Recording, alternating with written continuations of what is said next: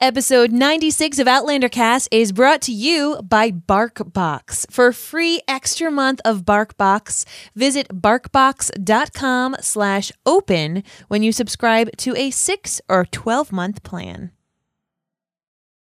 I'm the one who knows you better than anyone. You know who doesn't know me? Jamie. You owe it to him to go back, and I want you to go. And tell him everything.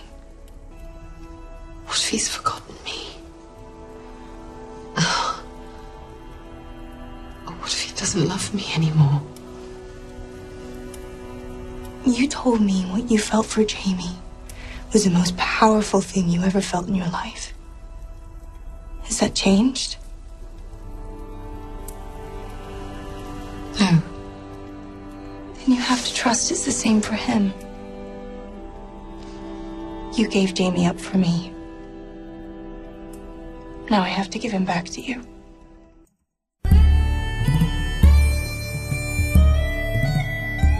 All the way from Cranston, Rhode Island, welcome to Outlander Cast. It's a podcast dedicated to the show Outlander on Stars. Sing me a song of a lass that is gone, sacred that lassie eye. Mary of soul, she sailed on a day over the sea to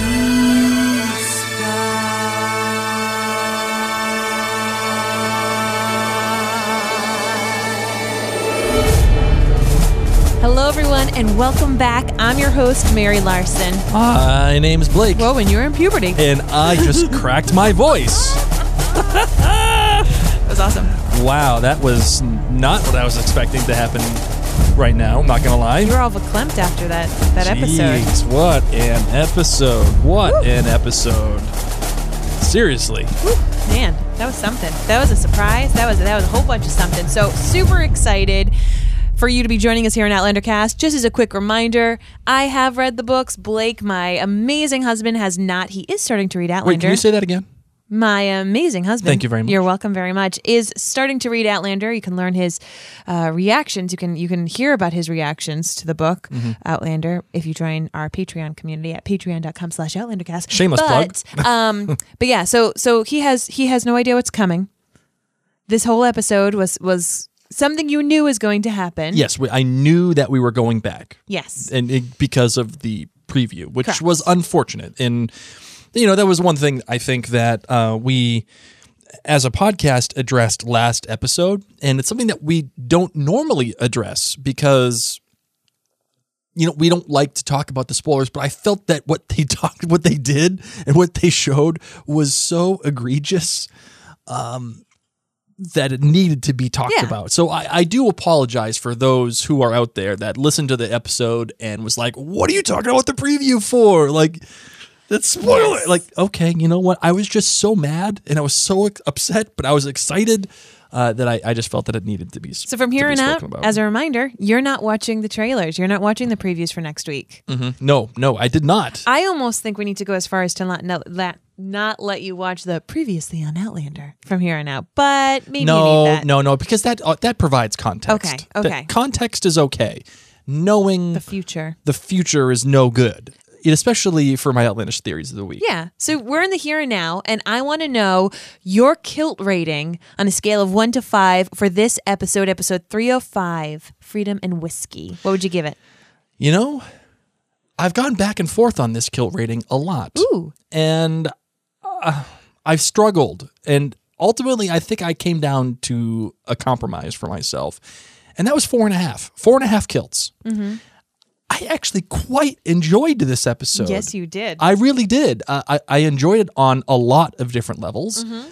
I thought that the Batman theme song was terrific.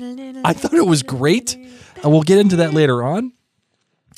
And I loved the stuff between the honest moments between Bree and Roger, Bree and Claire, the honest moment that we have between, spoiler alert, Claire and Jamie.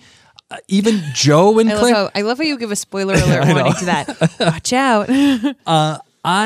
These are all real honest moments that we'll get into that I really appreciated. But the thing that takes it down for me, a couple of things. Some of the dialogue in this episode was just atrocious. Ooh, Atrocious. that's a word. That is a word. I know. Atrocious, like because of the choice of the words that they chose. Well, because How it of was how delivered? it was written, in my opinion, like Okay. the one that really stands out. Oh, I know which one. I know you know, but the one that really stands out is, what is history? What is history? We can't trust it. You know. However, I sat there being like, yeah, what is history, girl? Preach. That's something I think I've said many times. I thought that was so on the nose, and they kept on bashing you over the head with stuff like what? with like Claire's first voiceover after the moon, and Joe says, how can you come back to your life after this and have it be normal? And then it's like voiceover, and it's like, no, let that sit. Oh my God, then her looking up at the moon. But you liked this episode a lot. But I so loved it's a 4.5. So I what loved is it. your... But let me also say one other thing too, and the reason why I'm like the dialogue thing, it was annoying, but I could get past that. Okay. The one thing that really bothered me most was something that I've been saying about Claire and the story for quite some time. Anytime Claire has this major change, whether it was going to Scotland and going through the Stones, or getting married to Jamie, consummating that marriage, going back through the Stones again. She drinks. And then Frank dying, and then now all of a sudden this with her going back to Scotland. All of these choices, they aren't hers to make. They've all been made for God, her. I was literally just saying because she drinks before each choice. Yeah, I know, right? I know. all the whiskey. All these choices are made for her. And it's like they absolve Claire of any wrongdoing before she makes these choices. And what I mean is, like, I've said this before, when Claire gets married to Jamie, well, she has to, because Black Jack Randall needs her. And then she has to have sex with Jamie. She has to consummate the marriage so that it's legal. Oh, shucks. You can't get mad at Claire for consummating a marriage when she's still married to Frank back in the 40s. You can't get mad at her because that's just what the plot demands. The same thing goes with her going back to the Stones. The decision is made for her. Jamie doesn't force her, but Jamie tells her, you need to go. You can't get mad at Claire for just following what Jamie wants. You can't get mad at Claire for moving on with her life after Frank because Frank dies. And you can't get mad at Claire for wanting to go back to the Stones because Bree absolves her. Why are you saying can't get mad at Claire? Who's mad at Claire? No, I'm just saying, like, Claire doesn't have any choices. Like, for me, I disagree. the drama is when you have a choice. She has choices. I'm sorry, you have an obstacle. Yeah. And you have two viable choices. Stay in Boston or go to each- Scotland. Right. But the choice that's made for her is Bree saying, go. Go, please, get out of here. You do this. I'm okay. I'm grown up. It's not like Claire, by making this choice, upsets Bree. It's not like by making this choice, she loses anything. I completely disagree. Okay, that's fine. That's fine. I understand. I'm just saying that's my kill rating. Which is a 4.5, But what I'm which saying, is what... ultimately, yeah. what I'm saying is the reason why I'm giving it 4.5 is because of that. Other than that, I really loved this episode. Yeah, you did. I really did. I thought it was fantastic. Lots of great character moments. Lots of natural moments, honest moments. I felt that the music choices were good. I loved the Batman thing. I know a lot of people didn't. I freaking thought it was so creative and fun and a nod, and it works on multiple different levels we'll get into later on. Loved it. How about you, my darling? I'm done blathering. Oh, good. That was a blabber. I love you. But yes, you went on. Sorry. My kilt rating is a 4.9. 4.9. Really? I could have done without so much guts and blood for so long. And that's how it opened, and I had just know. eaten. So for that reason alone, and I mean, I really loved this episode. I really, really loved it. rewatching it, I still couldn't watch that part. I'm just squeamish. I'm just a little squeamish. No, I loved this episode. I mean, heck, let's just call it a 5. Let's just call it a 5. Okay, guys? That blood just grossed me out. But this was a 5. This was a 5 for me. I had a lot of fun. All I needed was a little bit of Christmas, and I was like, done. Sign me up. This episode could suck, and I'm happy because I love Christmas. But it was an amazing episode, in my opinion. I loved it. So big old 5, blood and guts. I guess I'll take them both. So our listeners weighed in, and on Facebook, Lori Ruff White said something I really, really liked. Jamie has had his brows furrowed for 20 years in all of season 3 episodes. And the minute he looks a bit Claire, he looks young, and his brows aren't furrowed. It's like his face transforms at that moment. Well done, 5 kilts. Debbie S. Morin says, I was holding my breath as Claire appeared at the opening looking down as she said, no, it's me, Claire. My tablet froze. I woke up everyone in the house with my screams of all the places for my screen to freeze. Thank goodness I got it back.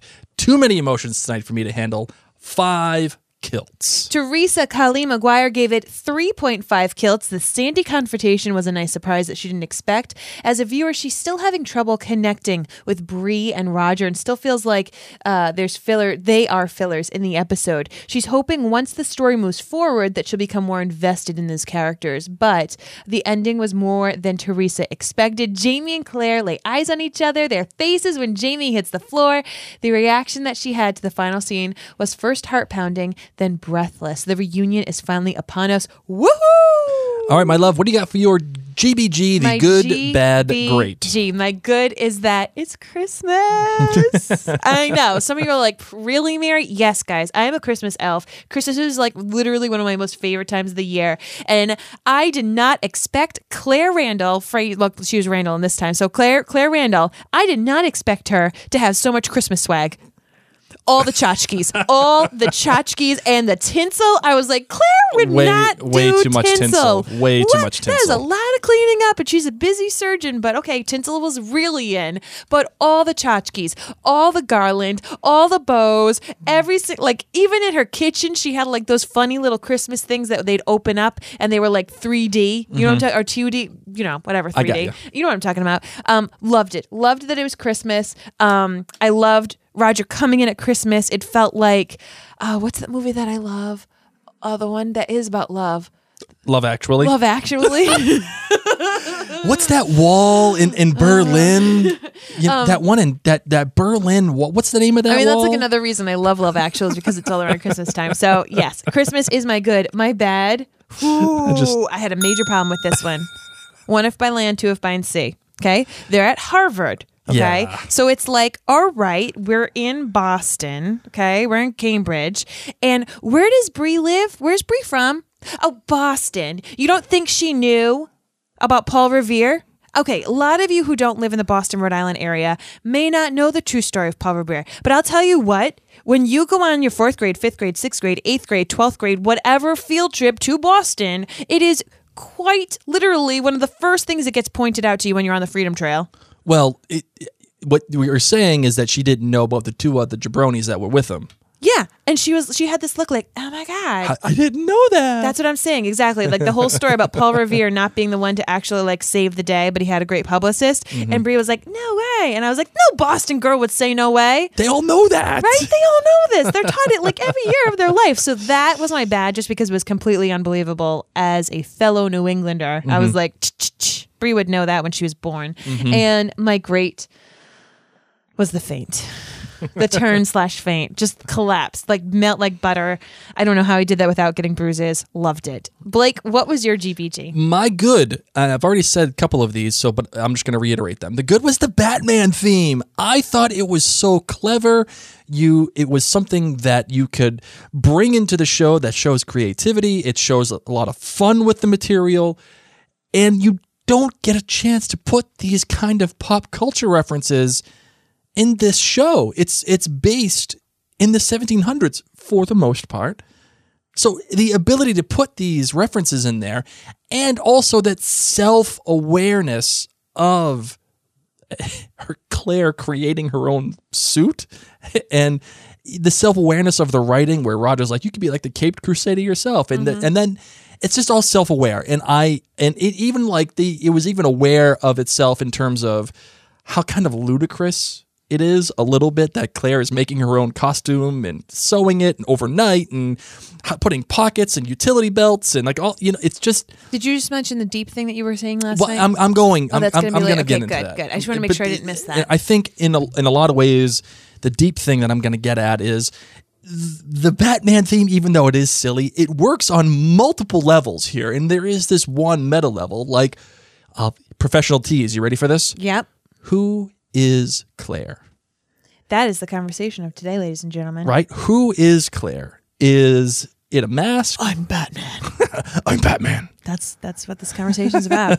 Who is the person behind the mask? I really loved, and I also had a tie here for the good because I really wanted to get this in as much as I really couldn't stand Roger and Bree last episode. Mm-hmm. Finally getting to spend time with them. Yes. Finally getting something genuine and real and natural out of them. And the first real moment I have with them is when she has the lobster rolls and the Boston cream pie. By the way, Roger, Boston cream pie. Oh my God. Yes. So good. So good. Oh God. That it's accent. so funny because I had seen a couple people say ooh, why would they have lobster rolls? Literally, that's what people ask for. If they come from a different area of the country, they want up here, they want to eat rolls lobster. And Boston cream pie and all. Love that. And then him giving her the Christmas Carol. I just mic drop. And then they kiss at the end, and I was like, you look back on it, you're like, oh my God, why did you share that first kiss in Scott? That was a perfect moment for a first kiss. Whatever. What I'm saying is, that was great. Having that genuine moment. Yes. The bad. What is history? What is history? We can't trust it.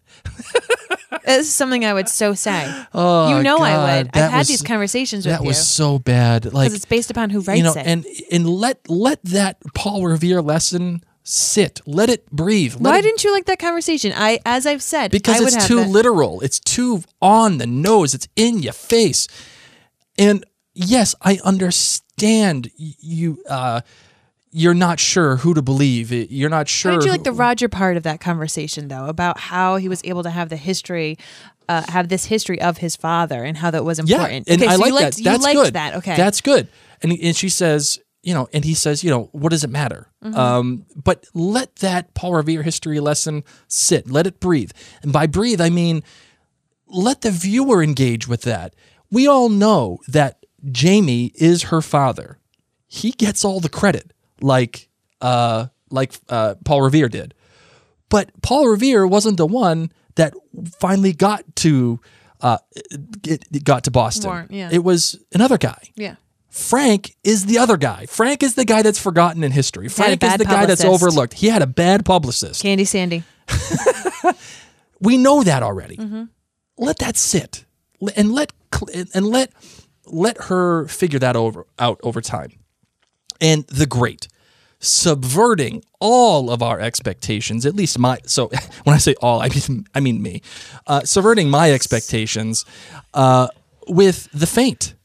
Yeah. You have this one beautiful moment that you're building up to, and it's going to be great. It's going to be Jamie and Claire. They're finally back to each other.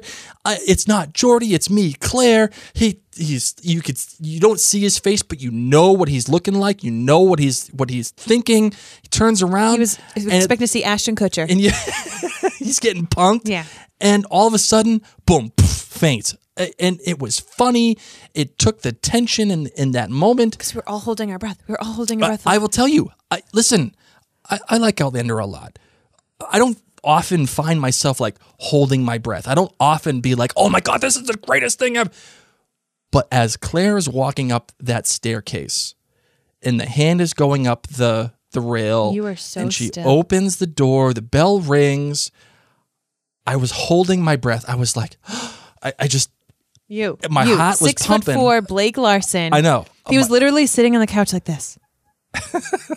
This is great podcast radio, by the way. And then all of a sudden, Jamie faints, and you started laughing. I know. I just laughed because it Your was amazing It laugh. took all that tension. It took everything that the show was building towards, and just let it loose. And you could engage with that. It's a funny moment. It's a genuine moment. One that, I don't know if I would faint, but I feel like if I met my wife again after 20 years, I would be like, holy F, like, I can't believe this just. So that was my great, just subverting all of our expectations. Yes, I love it. All right. We've got a GBG from Paula Schlepp Frank. Love Paula. She said, wow, do I have some mixed feelings about this episode. Of all the episodes so far, I felt like this one has been the most plot contrived one so far, which is ironic considering it's been the only one following a single storyline and character. It felt like they were just throwing everything in that they could to set up for the upcoming storyline with very little rhyme or reason. Now, that being said, damn, it feels good to be back in Scotland again. Paula's good, but she's glad that we got to see the friendship between Claire and Joe.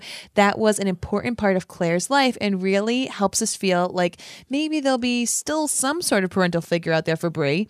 Her bad, really? Sandy Candy had to come just one more time to point out what a B word. I'm not going to say that on Facebook. B-I-T-C-H. Yeah, Claire was to make the case for St. Frank. Grr, I'm over it. And her great, we've been talking about how Sam's been killing it with the facial acting. But tonight, Paula thinks the episode, or last night, when, the night that it came out, she thought the acting went to Kat. The expressions on her face when she opens the door covered it all. The thrill of hearing his voice, the worry that he won't love her anymore, the joy at seeing him. It was all there and lit gorgeously. Her heart was pounding out of her chest. Paula found herself holding her breath, just waiting for his reaction along with her. Huzzah for being back in the 18th century where we belong. Paula, thank you for calling out how it was lit. That is the director of photography at work. That is pure cinematography. And you get a chance to listen to all of that in our latest episode with Outlander cinematographer or director of photography, Steve McNutt. And you will learn all about why that episode, or how lighting can affect a episode and how it can affect a scene. Just saying. Very proud of that episode. Very proud of that interview. So excited. So humble. Hey, so humble. And I want to have a special shout out here to a clan member, Sabrina Ellis. She says 3 words. I was right. I called the end on a post the other day, and you'd think I won the Super Bowl up in here. LOL. Woo. And you know what? Sabrina even provided a screen capture of that comment, and she is 100% right. She called that it would end on Jamie fainting. Now, I know the outlandish theories of the week are my thing, but I am very happy to pass the mantle on to Sabrina. And Sabrina, this one is for you. Bam! Just like that. A winner! So I'm very proud of you for calling that out. Excellent job. My darling, are you ready to get into this episode? All right, let's get to it.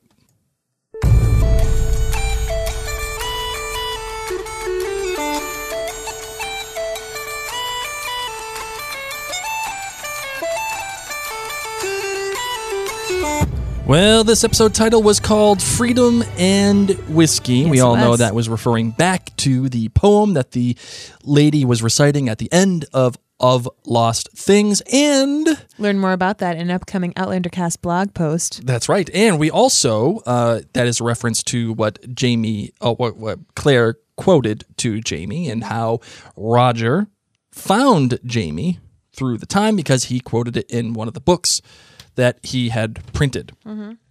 Written by Tony Graffia.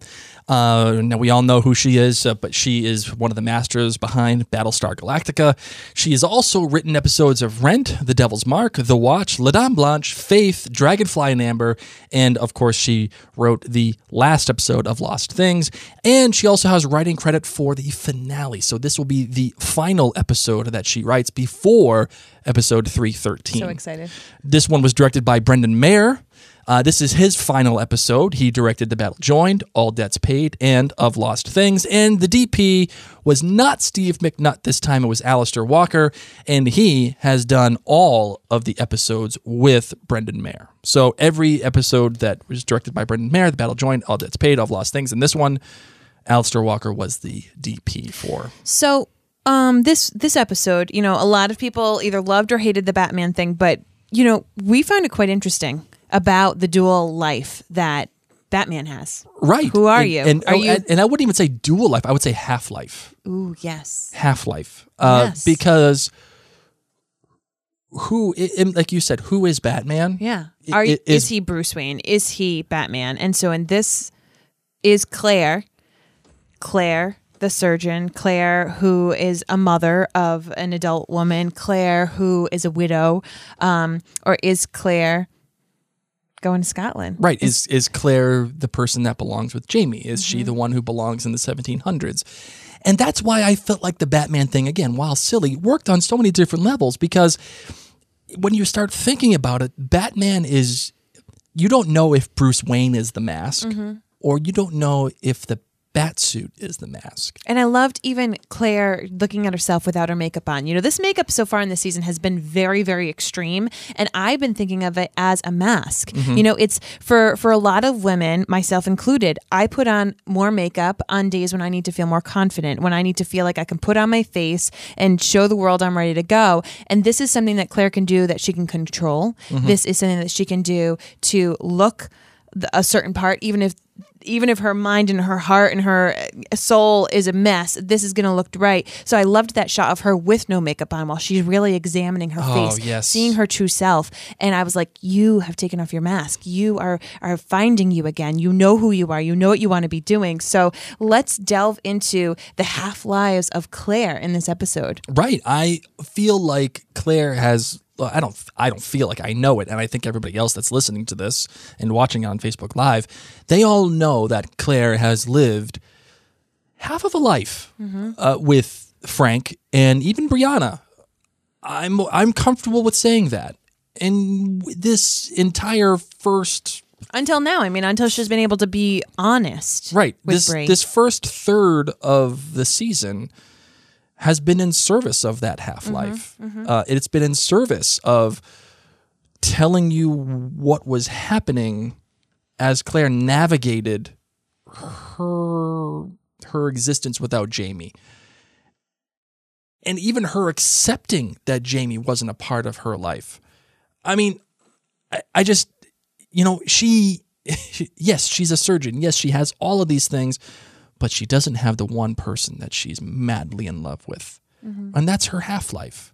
And now that she's able to get back to Jamie and go back to Scotland, now I think, and it's funny, it's hard to say that with your children, you're still living a half-life, because Brianna is there. She is, you know, a real tangible gift of Jamie to Claire. She's part of Jamie.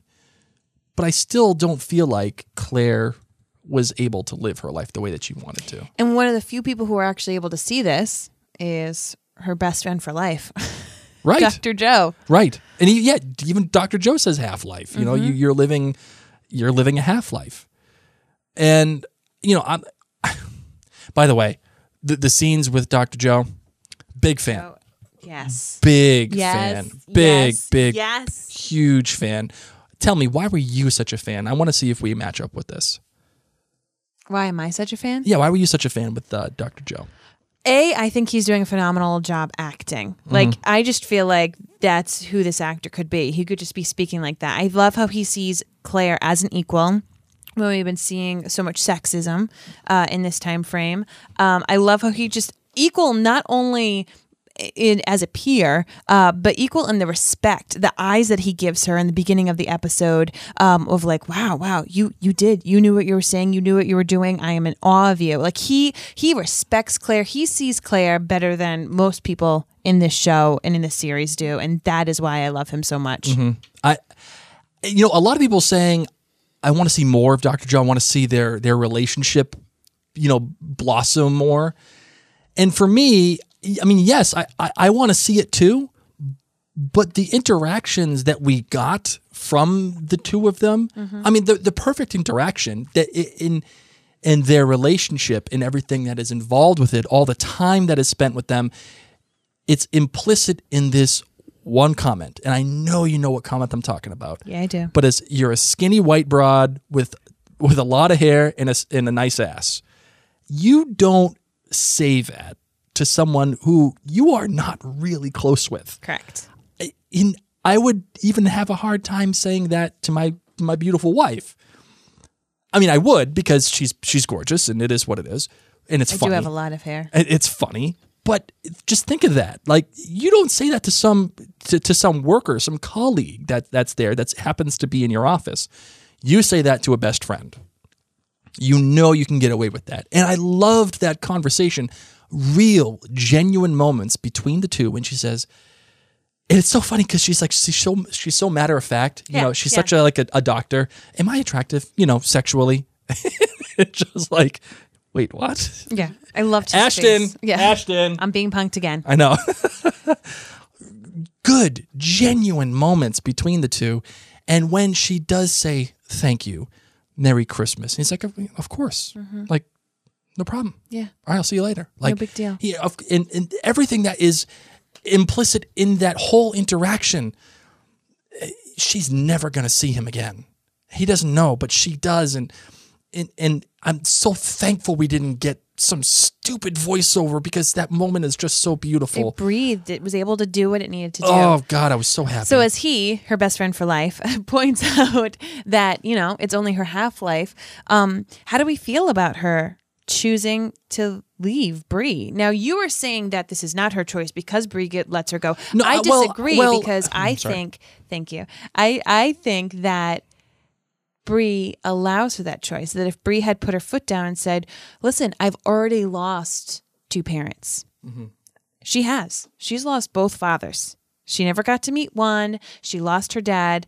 No one is going to walk me down the aisle that is family. We don't even have extended family around here. You know, like, for her to say, I don't have another parent to do this. What about, meeting your grandchildren? Wouldn't that be important? Like, Bree wasn't the one saying all this stuff. Bree wasn't putting all these negative thoughts into Claire's head. You know, how do you know he still wants you? How do you know you're even going to find him? All this kind of stuff she wasn't. Instead, she set Claire free to go and be that full self. And I love the transition that happened. I'm on board with Bree in this episode. I just thought that it was a beautiful transition of an adult daughter speaking to her mother, the honesty conversation that they had, and for her to be able to do this and to tell her, listen, yeah, it's going to stink. It's going to stink. But you told me that the most powerful thing you've ever felt, the most true to you, to your core of being, was Jamie.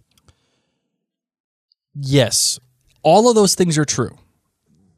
I guess Claire is making a choice. All right, let me back that train up a little bit here. She's making a choice. She is choosing to leave. I guess what my point ultimately is, Bree is far too eager to let her go. She's far too happy to say, "Go, Mom, go, get out of here, please." It's like, you know, like it's like a teenager trying to get her mother out of the room. Yeah, sure. Yeah, it's gonna suck, I know, but it's gonna be fine. You go. I'm an adult now. That's the way that it felt to me, and because of that, for me, it takes away the emotional weight of that decision for Claire. She doesn't have to worry that Bree's upset. She doesn't have to worry that she isn't going to be there, because Bree says it's okay. You wanted like a crying Bree. You wanted like a sad, even though Bree just said she's a lot like Claire. Sure, yeah. I do want that. Because Claire wouldn't have done that. Claire would have been very rational. Claire would have said, and Bree said, I'm not like my fathers. I'm like you. Claire would have said, no, this is what you need for your life. I've had you when I've needed you. I don't need you that same way. But here's the problem that I'm finding with Bree, and I think ultimately my real issue here is not Sophie Skelton. I think my real issue is with the writing for Bree. I think the writing for Bree sometimes just doesn't make sense. And the reason why I say that is because her character motivations are all over the place. Because she needs some help. She needs a little loving. Well, let me get into that. She does need help, which is why she needs her mother, which is why she shouldn't be so eager to just say, go. And it's not me saying this. Fact, not opinion. She said it. She said it last episode to Roger. And this is why I'm saying her character motivation is all over the place. Because she is a 19-year-old girl. that's true. Who would think I know. that a 19-year-old girl doesn't know what God she forbid. wants and is one way and I one know. way the other day? And I'm happy with the fact that Bree is saying, Mom, go. Because ultimately, Claire kind of does need permission from Bree. Yeah. Kind of. Yeah. But I do want Bree to struggle with this more because she says, in Of Lost Things. That's what the whole Christmas tree touching and looking at the family photos was. We do have her say in Of Lost Things, the last episode, I'm happy for my mother, but I'm sad because I know I'm going to lose her. Yes. And to me, that struggle, Claire should see that struggle. Claire should not just have Claire say, oh, but we have all these things going on. You're gonna be alone in your wedding and your first baby, and I'm not gonna be there. And do you understand? And it just felt like Bree wasn't. It just wasn't part of her character. It just that's what the plot demanded. So that's what Bree had to say. Mom, go. I disagree. I think that is Bree's personality to look at this situation and say, no, what good would there be? I mean, here's the other thing. They weren't bosom buddies. She and her mom, this is like the closest they ever were. Okay? And which is why she should be having a much harder time letting her go. Right? I mean, and again, I think it's harder for Claire. I'm looking at Bree as this 19-year-old, oh, look at this, my Scottish boyfriend, quote, boyfriend, just decides to show up, and my mom might have to leave. I might have to have the house all to myself with all this mistletoe. Oh, man. I'm joking. Yeah. But I felt like the harder, the more emotions came from Claire. I could have had more from Claire. I could have had more from Claire being like, am I really ready to do this? We got it twice. I don't know how much more they could have put into this episode. Right. I can't fathom, you've lost your mom. I just kept thinking about you this episode. Sure. I really did. I was watching this episode thinking about how, you didn't get to dance with your mom at our wedding because she passed away when you were a teenager, and how you have your dad and how hard it would be if your dad was like, hey, I think I want to go, and never come back. Yeah, I don't think I would be okay. I know. So my real problem here is, I think you're making my point for me here. But that's why I'm saying I was thinking of you. Yeah. Because I think that you are expecting Bree to react like you because you have a lot of what Bree has. I think. But what if your dad said, your dad loves your mom, who passed away so much. What if your dad said, I found a way to go see your mom, Blake. Mm-hmm. You're grown. I don't know what to do. You know how much your dad misses your mom. And how he thinks about her all the time. Of course, I would. Of course, I would say, you need to be happy. Please go. But I would still struggle with that. But would you let him see that struggle? I would. Of course, I would. But wouldn't that be forcing your dad to stay? If you were super emotional in front of your dad and were like, go, Dad, it's totally okay. He'd be like, man, no, it's not okay. But that's why what you're saying and what you're acting is totally different. But and this is the problem I think that we have with television shows. Just because in reality that's how I would react doesn't necessarily mean that's how a person has to react in the book. And that's why I say, in the show. That's why I say Claire has an obstacle here. Yes. It's, do I go back to Jamie? And she has stay with my daughter? She has two valid choices. One is go be with Jamie, be happy, and lose out on Bree. Mm-hmm. The other is stay with Bree and live out the rest of my life here with her to make sure that she's taken care of. Both are valid choices. Yeah. Both are neither is right and neither is wrong. They are valid. Yeah. And what I'm saying is that choice of leaving to go be with Jamie, to me, there isn't a lot of guilt. It's like she's not struggling enough with that choice. Who isn't? If Bree or Claire? Claire and Bree. I don't think Bree is struggling with it. And the one thing that she did say, which I really wanted them to lean into, and I don't think they did enough. The one thing I really wanted them to lean into was when Bree said, go tell Jamie about me, or go tell Jamie everything. Mm-hmm. You left him for me. Now I'm giving you back. That is Oh my God. I loved that. I wanted more of that. And I wanted Bree to have her own motivation for having her mother go. That was it. But I still don't think she or Claire struggled enough in this. And that's why I'm saying I wish that choice was harder for both of them. Let this story breathe, honey. It's just episode 5. That's true. It's just episode 5. So give but it a little it's a breather. it's a major You just moment. said like what she said was perfect, that it hit you. So let that breathe. Right. And ultimately, that moment when she says, please tell Jamie about everything. Implicit in that is, please tell him about me. A real, honest moment. And again, this episode was full of those honest moments. Even Roger, when he gets out of the cab for the first time, he says, oh my God, what am I doing here? Like, Loved it. Either this is the dumbest thing that I've ever done, Yep. or it's the smartest thing that I've ever done. Yep. That is totally something that I would do, number one. And two, say. I'd be like, what am I doing? This is like ridiculous. Loved Roger in this episode. And Roger has been a character that's been kind of on the ride a little bit between Bree and Claire. He's been there for the ride. Mm-hmm. But him taking an active role. Showing up, finding that print, not mailing it to her, not calling, saying, nope, I'm going to go deliver this in person and have an American Christmas because it's his first Christmas without his father. Right. You know, he's now deciding which life he's going to have. Yeah, he right now is living a half life himself. Right? I mean, am I in Scotland or am I going to take this chance on this girl and follow this crazy outlandish story because it's totally coming true? Yeah.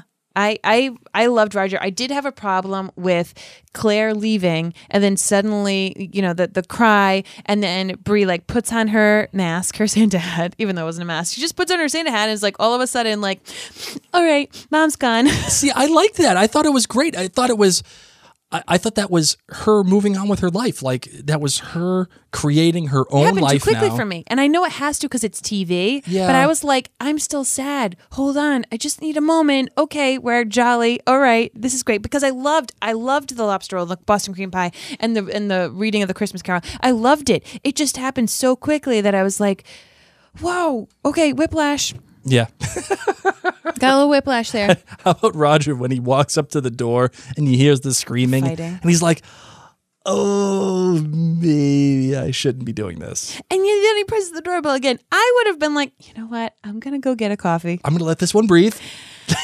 I'm going to go get coffee and I'm going to come back with coffee.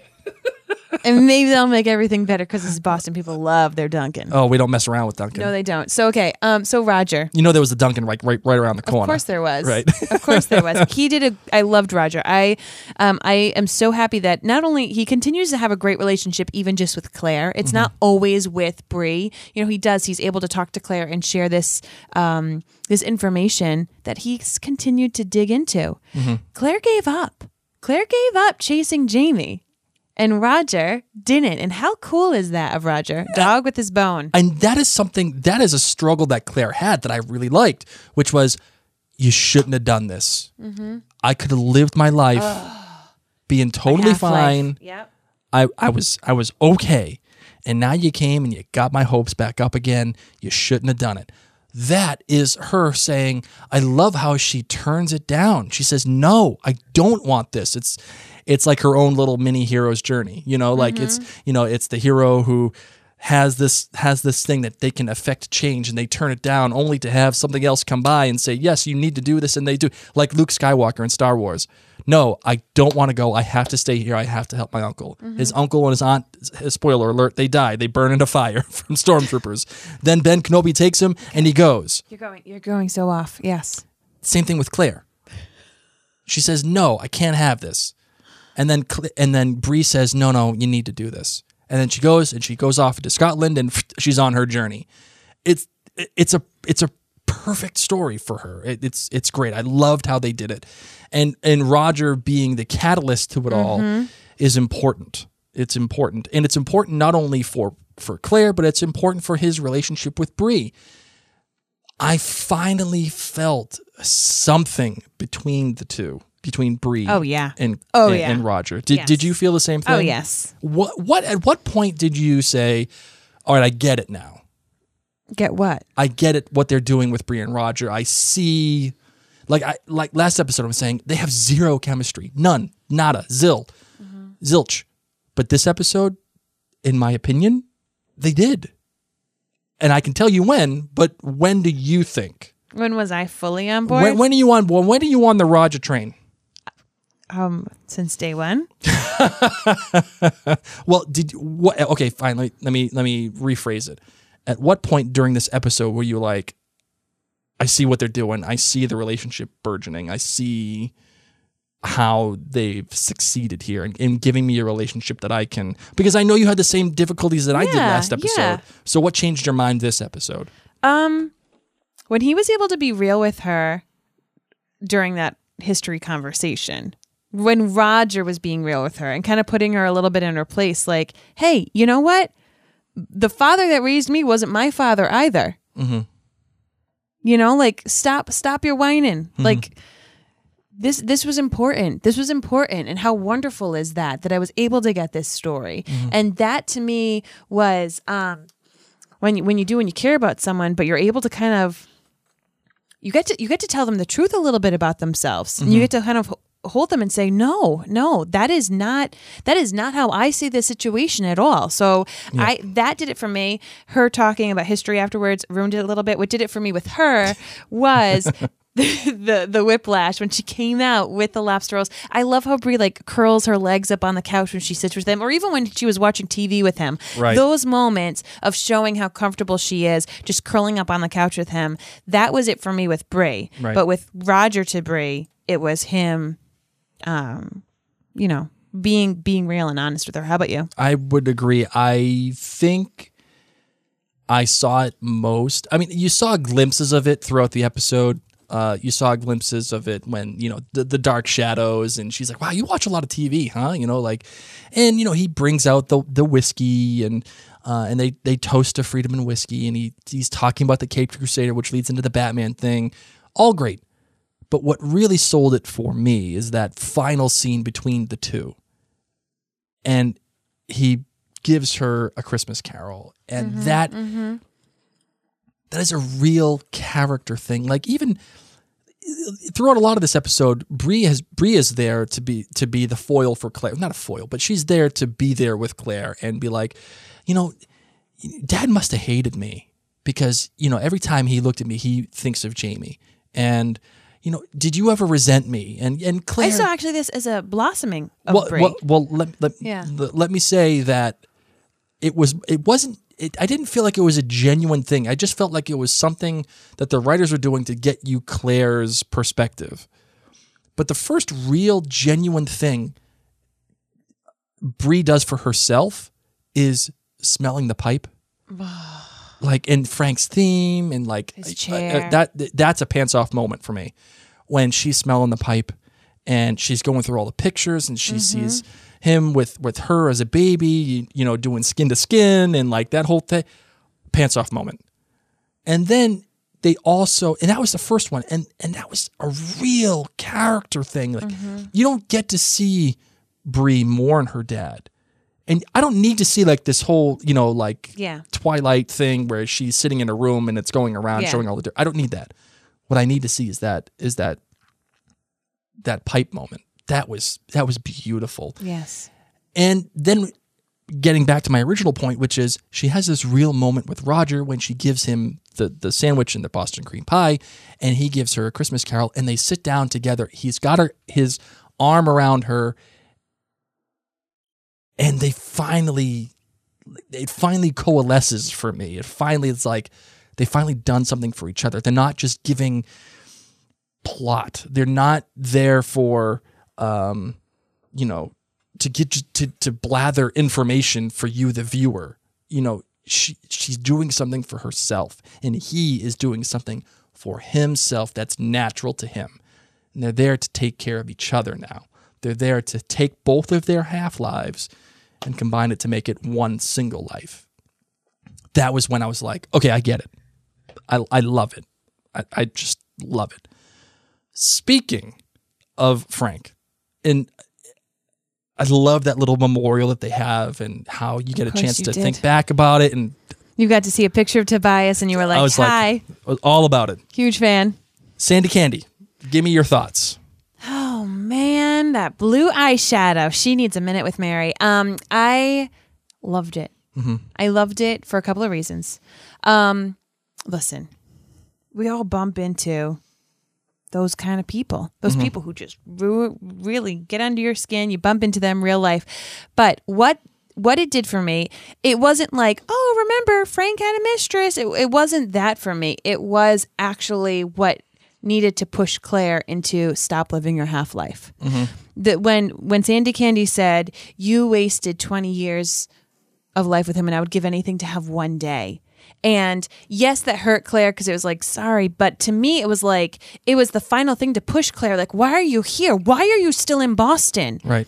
This woman is telling you, when you love someone, if you would do anything to spend one more day with them. So what the hell are you still doing here? So I loved that because that to me was another push. That was the universe telling Claire, let's go. You got the paper. Time's a wasting. But it also allowed Brianna to open up to her mom and say, who was that? Bree has probably always had this questioning. Now she's had it. She gets to understand, okay, everyone's flawed. Like any little ounce left that she could have had mad at her mom for, Daddy loved you and you did nothing about it. That is one more thing that Bree can forgive her mother for. Sure. And it allowed to have this honest conversation that I'm glad that Bree got to bring back up to say at the Stones we need to be honest. So I liked the Sandy Candy, not to be like, oh, remember her and how she showed up.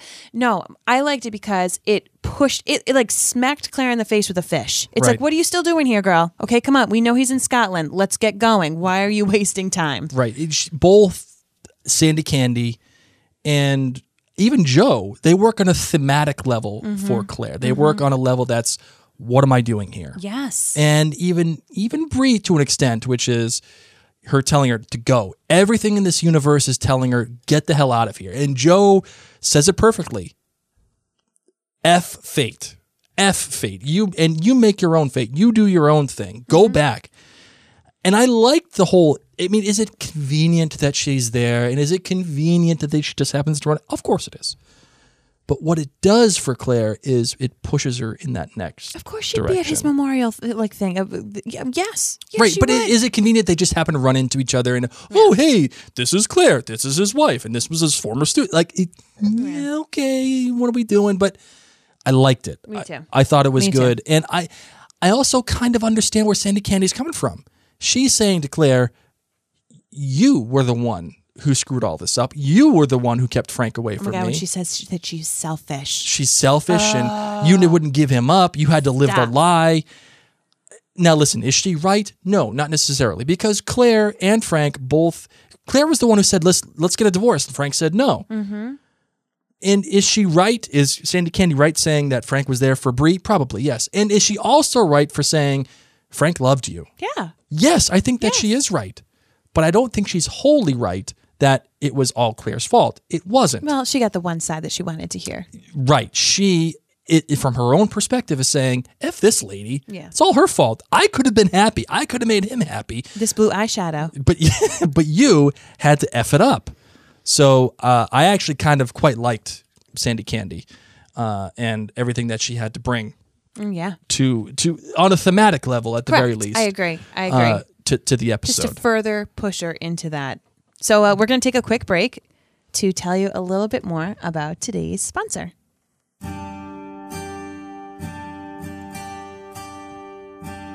reminder that today's sponsor is Bark Box. It's a monthly box of dog goodies. I love it. I love the whole idea. So it was established in 2011, and it's committed to making dogs happy. They work with local and independent businesses to achieve this. They only work with vendors who care deeply about the health and happiness of dogs. You know, it's awesome. There are there are all types of dogs that get to have this. So you could have a big dog, you could have a small and cute dog, you could have a 1, 6, or 12-month plan. So tell me a little bit more what you know about BarkBox. Right, yeah. Again, you can choose the dog that you get. You get to choose the box for your dog, the size of your dog. It comes with size-appropriate toys, size-appropriate treats, and it's all good natural products that they make, and they're good for the dog. And it gets to be a little surprise. It's 4 to 6 natural treats and fun toys. So it's just like your dogs are getting a fun little present. Right.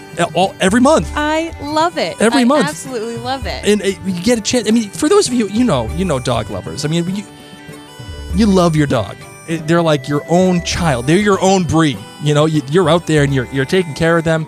You want to give them the best that you possibly can give them. So, whether it's your son, daughter, or a family member, or someone who's a friend who has a dog, this could be a great gift to give. It's holiday season. It's a great gift for your loved one. So remember, there's numbers of ways that you can send a gift and make this pup really lucky and happy. And it keeps on giving because you can make it a subscription. So if you're thinking and you have this friend or this family member in mind with holiday season coming up and you're like, what am I going to get them?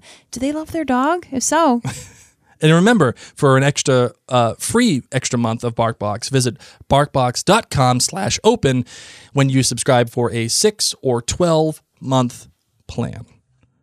Now, my love, now that we're back to the episode, can we just talk about the transition that Claire made when she was saying, okay, I'm going to go back, steps into the puddle, and she's in Boston, and then boom, she's in the 1700s. Did you like this transition? Yep, I did. I actually really, really did. Okay. I loved it because it is something that is pulled from the books. I loved it because I don't know. I always love seeing carriages in this show. I know it sounds weird, but I have like carriage lust when I watch these carriages. Carriage lust. Hashtag carriage lust. Right? I don't know. The carriage moments always get me. They're always someone, I don't know, each carriage scene I see, I've loved it. So this is just another one. It reminded me of the hand holding.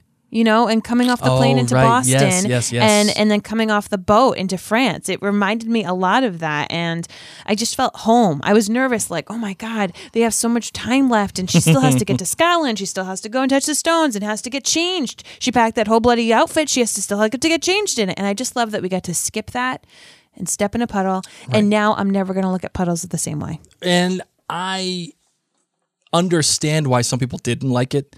I understand why some people think it's a cop-out.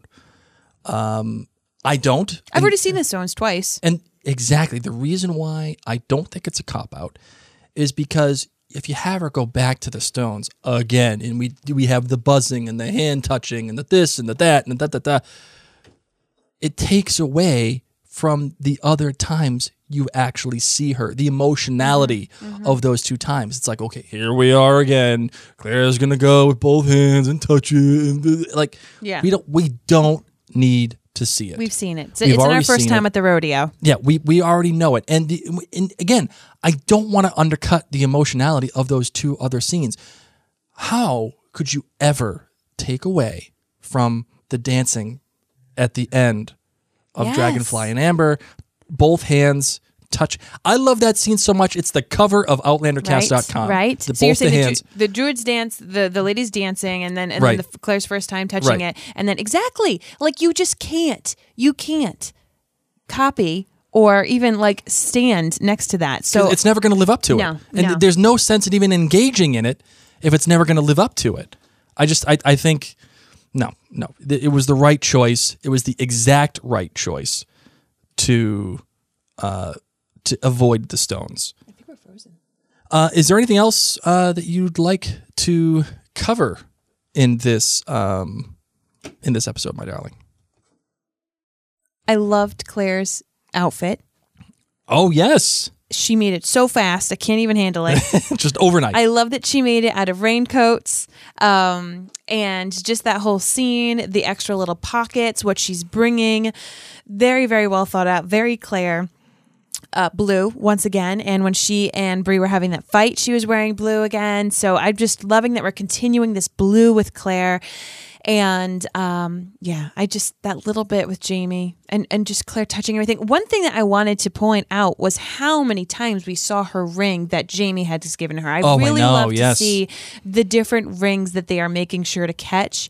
And all but one shot of her hands was with Jamie's ring, which was really cool. So how about you? The one thing that I loved most about this scene, and it's not anything different. I mean, it's not anything huge, but the emotionality of this scene is what is building up. It's this, we've talked a lot about this all season. Tension rising and falling. And you've done a good job when you can get tension to its absolute breaking point, only to have it go, to have it released again and only to be brought back up again. My one real love of this scene is right before she opens the door. And it reminded me of The Godfather.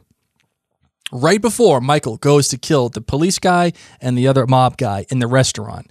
He's in the bathroom. He's in the toilet. He has the gun in his hands. He looks at it, he's nervous, and he goes out and he opens the stall door. And as the stall door closes, you see his hands go on his face, and you're listening to this, and it's not going to make any more sense to you than whatever. But it goes on his face, and he touches his hair, and he just composes himself. And it's Claire's all of done this before. All of this is happening as the door closes, so it's closing on the camera. And Claire does the same exact thing right before she opens the door. She puts her hands on her face. And it's this moment. It's the show being patient with itself. And I cannot tell you how much I appreciate the fact that the show was patient with itself. That scene when Claire's looking at herself in the mirror, touching her face, smoothing it out, looking at her hair. You don't have to have that scene. But that's a real genuine moment. It's taking its time to show you what she is feeling. And also, it's taking its time as Claire's going up the stairs, preparing herself, even walking up to Jamie. Even Jamie saying these kind of innocuous things like, what'd you do? Go to Glasgow for the ink? What are we doing here? And even Claire saying to him, no, it's not Geordie. And then when she does say it and she says, it's Claire, you don't see Jamie. You just see his head rise and then stay there. Just stays. I'm getting goosies. Right? And then he slowly turns. The tension is rising. The love, the passion, my heart is beating. Everything is churn at this point. And then the faint. And it's such an emotional release. You can't help but laugh. It's that nervous laughter. It's that loving laughter. Jamie, the king of men, sees Claire. You expect him to have this beautiful thing to say. You expect him to have the perfect words because he's the king of men and he always has the perfect response. And he faints. Oh, my goodness gracious. Perfect. Perfect. Perfect. Perfect. Perfect. Perfect. Perfect. Perfect. Bam! Just like that. A winner! Oh, my good. Oh, God. Can't get enough. I can't get enough. Loved it. Loved it. You know who I always love to hear from? Who? Kendra. Oh, that's a good point. Let's get to it.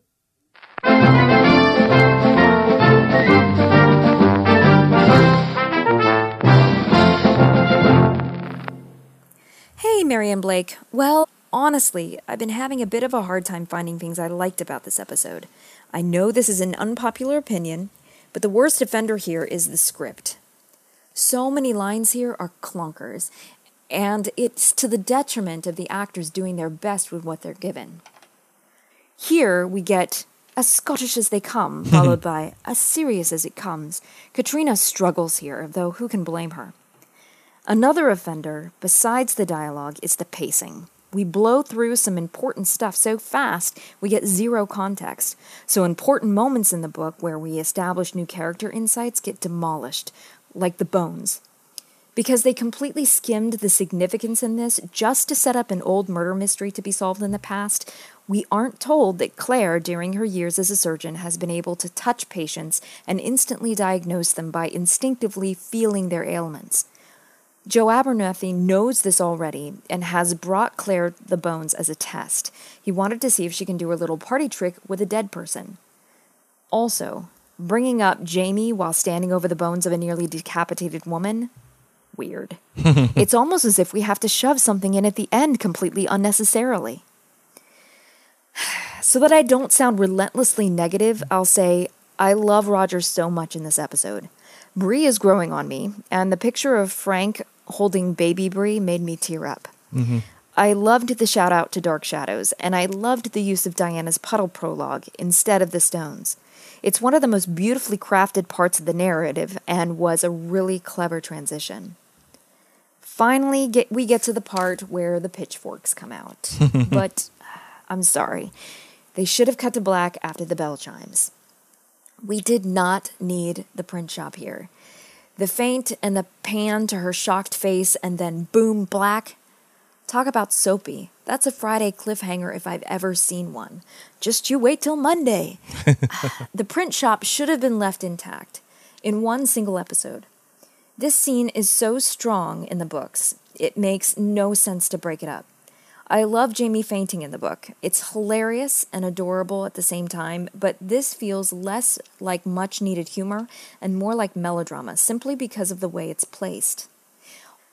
Seems, however, that very few people share my opinion, and that's okay. I'll let you keep your print shop goggles, and in exchange, I give you 3 kilts. Oh. A generous 3 kilts. See you in 2 weeks for what I hope is a palate cleanser. Sayonara from Japan. Thank you, Kendra. Wow, Kendra. You know, I think we came on hard last episode. Yep. And I think you came out fists ablazing on this episode. I love it too. Love it. I love everything about it. I disagree with you on most of the points. However, I will agree with you on one point, which is this: the bones. The bones with Dr. Joe and Claire. It was wonky. It felt like it was shoehorned in. Random. It was like, so what are we doing here with this? I didn't get it. I have an outlandish theory, but I didn't get it. Mm-hmm. I don't understand the context. I don't understand what they're trying to achieve. It just like, what are we doing here? What are we doing? Are you Indiana Jones? Oh, out of man. nowhere. I was not a big fan. It just didn't make any sense. It felt like it was there to serve a purpose for later on, which is part of my outlandish theory. Well, let's get to it. So I won't get into it. Are you ready for the outlandish theory of the week? You won't get into it because I think you're about to. I know that's a valid point. I want to let you know that this outlandish theory of the week is brought to you by Celtic Eternity. Please visit CelticEternity.com. That's CelticEternity.com and get 10% off any Celtic or Scottish ring with the coupon code OutlanderCast, all one word. Trust me, you want to take a look at this, CelticEternity.com. Beautiful rings. If you or a loved one wants a ring, or hey, maybe you're getting married, I don't know. I'm just saying, you love Outlander, you want to get a Celtic ring, this is the place. See Mike, he'll take care of you. All right, you ready for the outlandish theory of the week now? Yes, I am. All right, so my conspiracy theory brain was all aflutter. Oh my god, I was going through the roof with these bones, right? The bones. Oh, the bones is what it did it for you. Oh okay. my god. Okay. First I thought, oh, those are Claire's bones. She's looking at her own bones. I love this. Right? I love this. But then I realized that Dr. Joe said that the woman died when she was in her 40s. Claire right now is in her 40s.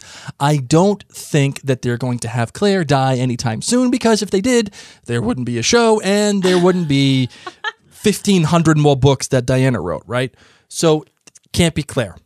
But Claire is oddly aware of this person. She knows that she's a white female. She's in her 40s. And Joe tells her that. Yeah, and clearly they are setting something up here for later on, because I just got a feeling. I got a feeling. Right?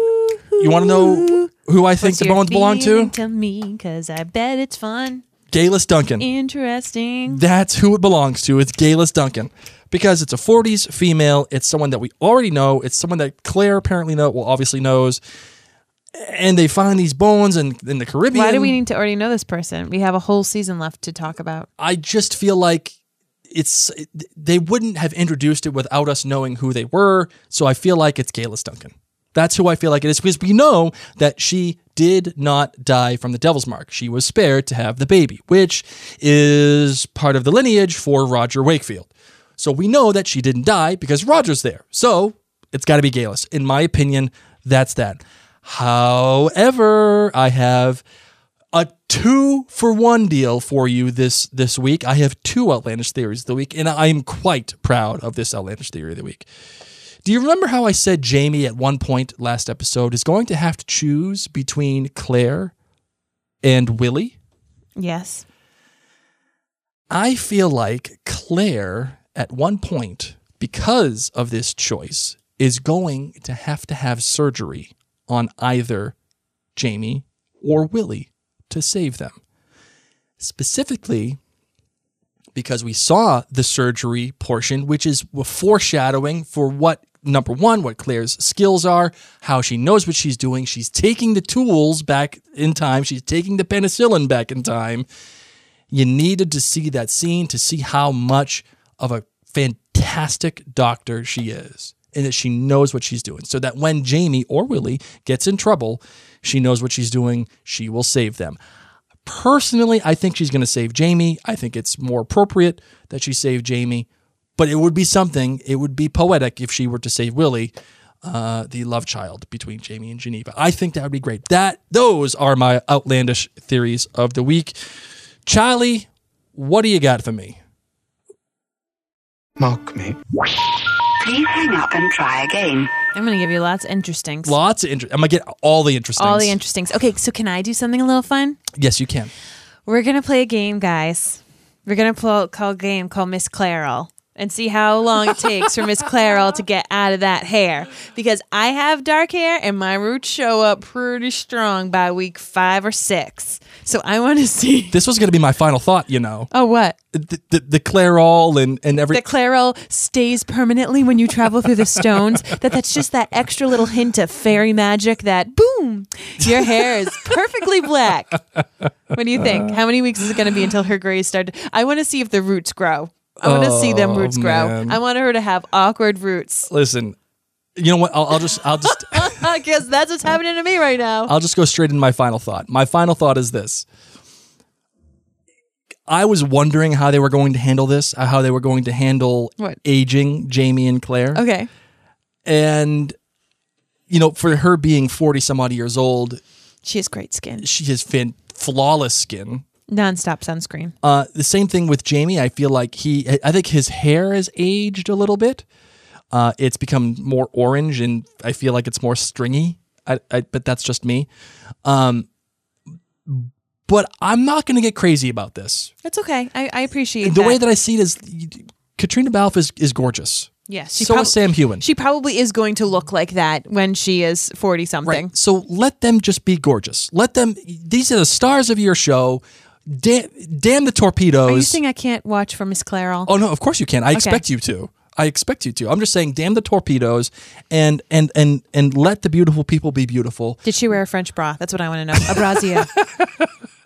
It's from France. My darling, what do you got for your final thoughts?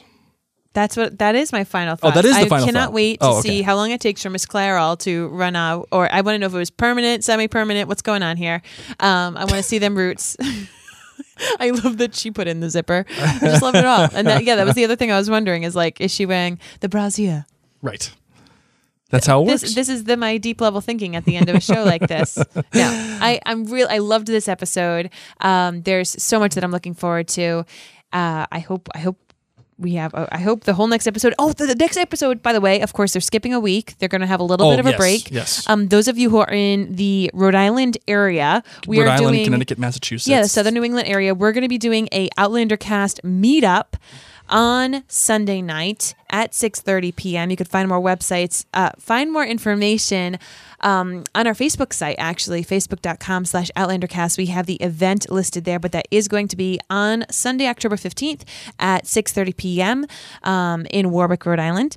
And want to let you know that. We also wanted to let you know that we got something pretty fun, right? Yeah, we actually are kicking off the week of giveaways. Weekly giveaways from Outlander Cast. And this week, we are giving away a bee silver pendant inspired by Diana Gabaldon's upcoming book in the Outlander series, Go Tell the Bees That I Am Gone. And of course, we will happily ship one free of charge to anywhere in the world. And we're not shipping it. Well, we are not. It's actually being provided by Hamilton and Young. They are doing the giveaway. They are the best. They make these beautiful pieces of jewelry, and they have given us the go-ahead to give one away. And the giveaway you can enter by going to outlandercast.com and check out the interview that we had with the owners of Hamilton and Young. Mr. Young, Mr. Gordon Young. That's who we had the interview with. And you'll be able to enter there for this beautiful bee-inspired pendant. What? When is that interview going up? It's coming out on Thursday. I said that. Oh, okay. I just want to make sure. We have some people now on Facebook Live, and I don't want them to be heading to the website trying to enter a giveaway. Yeah, it's coming out. The interview is coming out on Thursday. Okay. You'll be able to enter there. Perfect. So. Good. And then every week you're going to be able to enter to win a different Outlander Cast prize. Right. From now on. From different wonderful people who've been able to supply us with giveaways. So as we have done for the past, I think, 3 episodes, we are closing with a little bit of a surprise here, and I hope that you enjoy. I know that I enjoyed it, and that's all that matters. And then obviously it's my podcast. That's clearly all that matters. I can't. You ready to close it out? Yes, I am. You ready for the surprise? Do I say my name? Well, no. We can do the closeout over the surprise. Okay.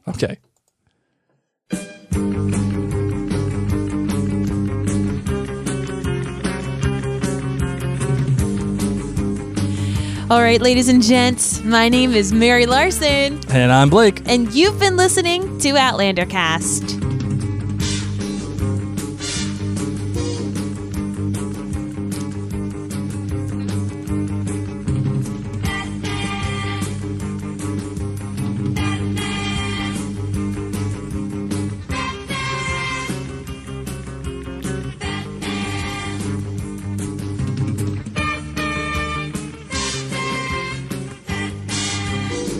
I love this song. I can tell.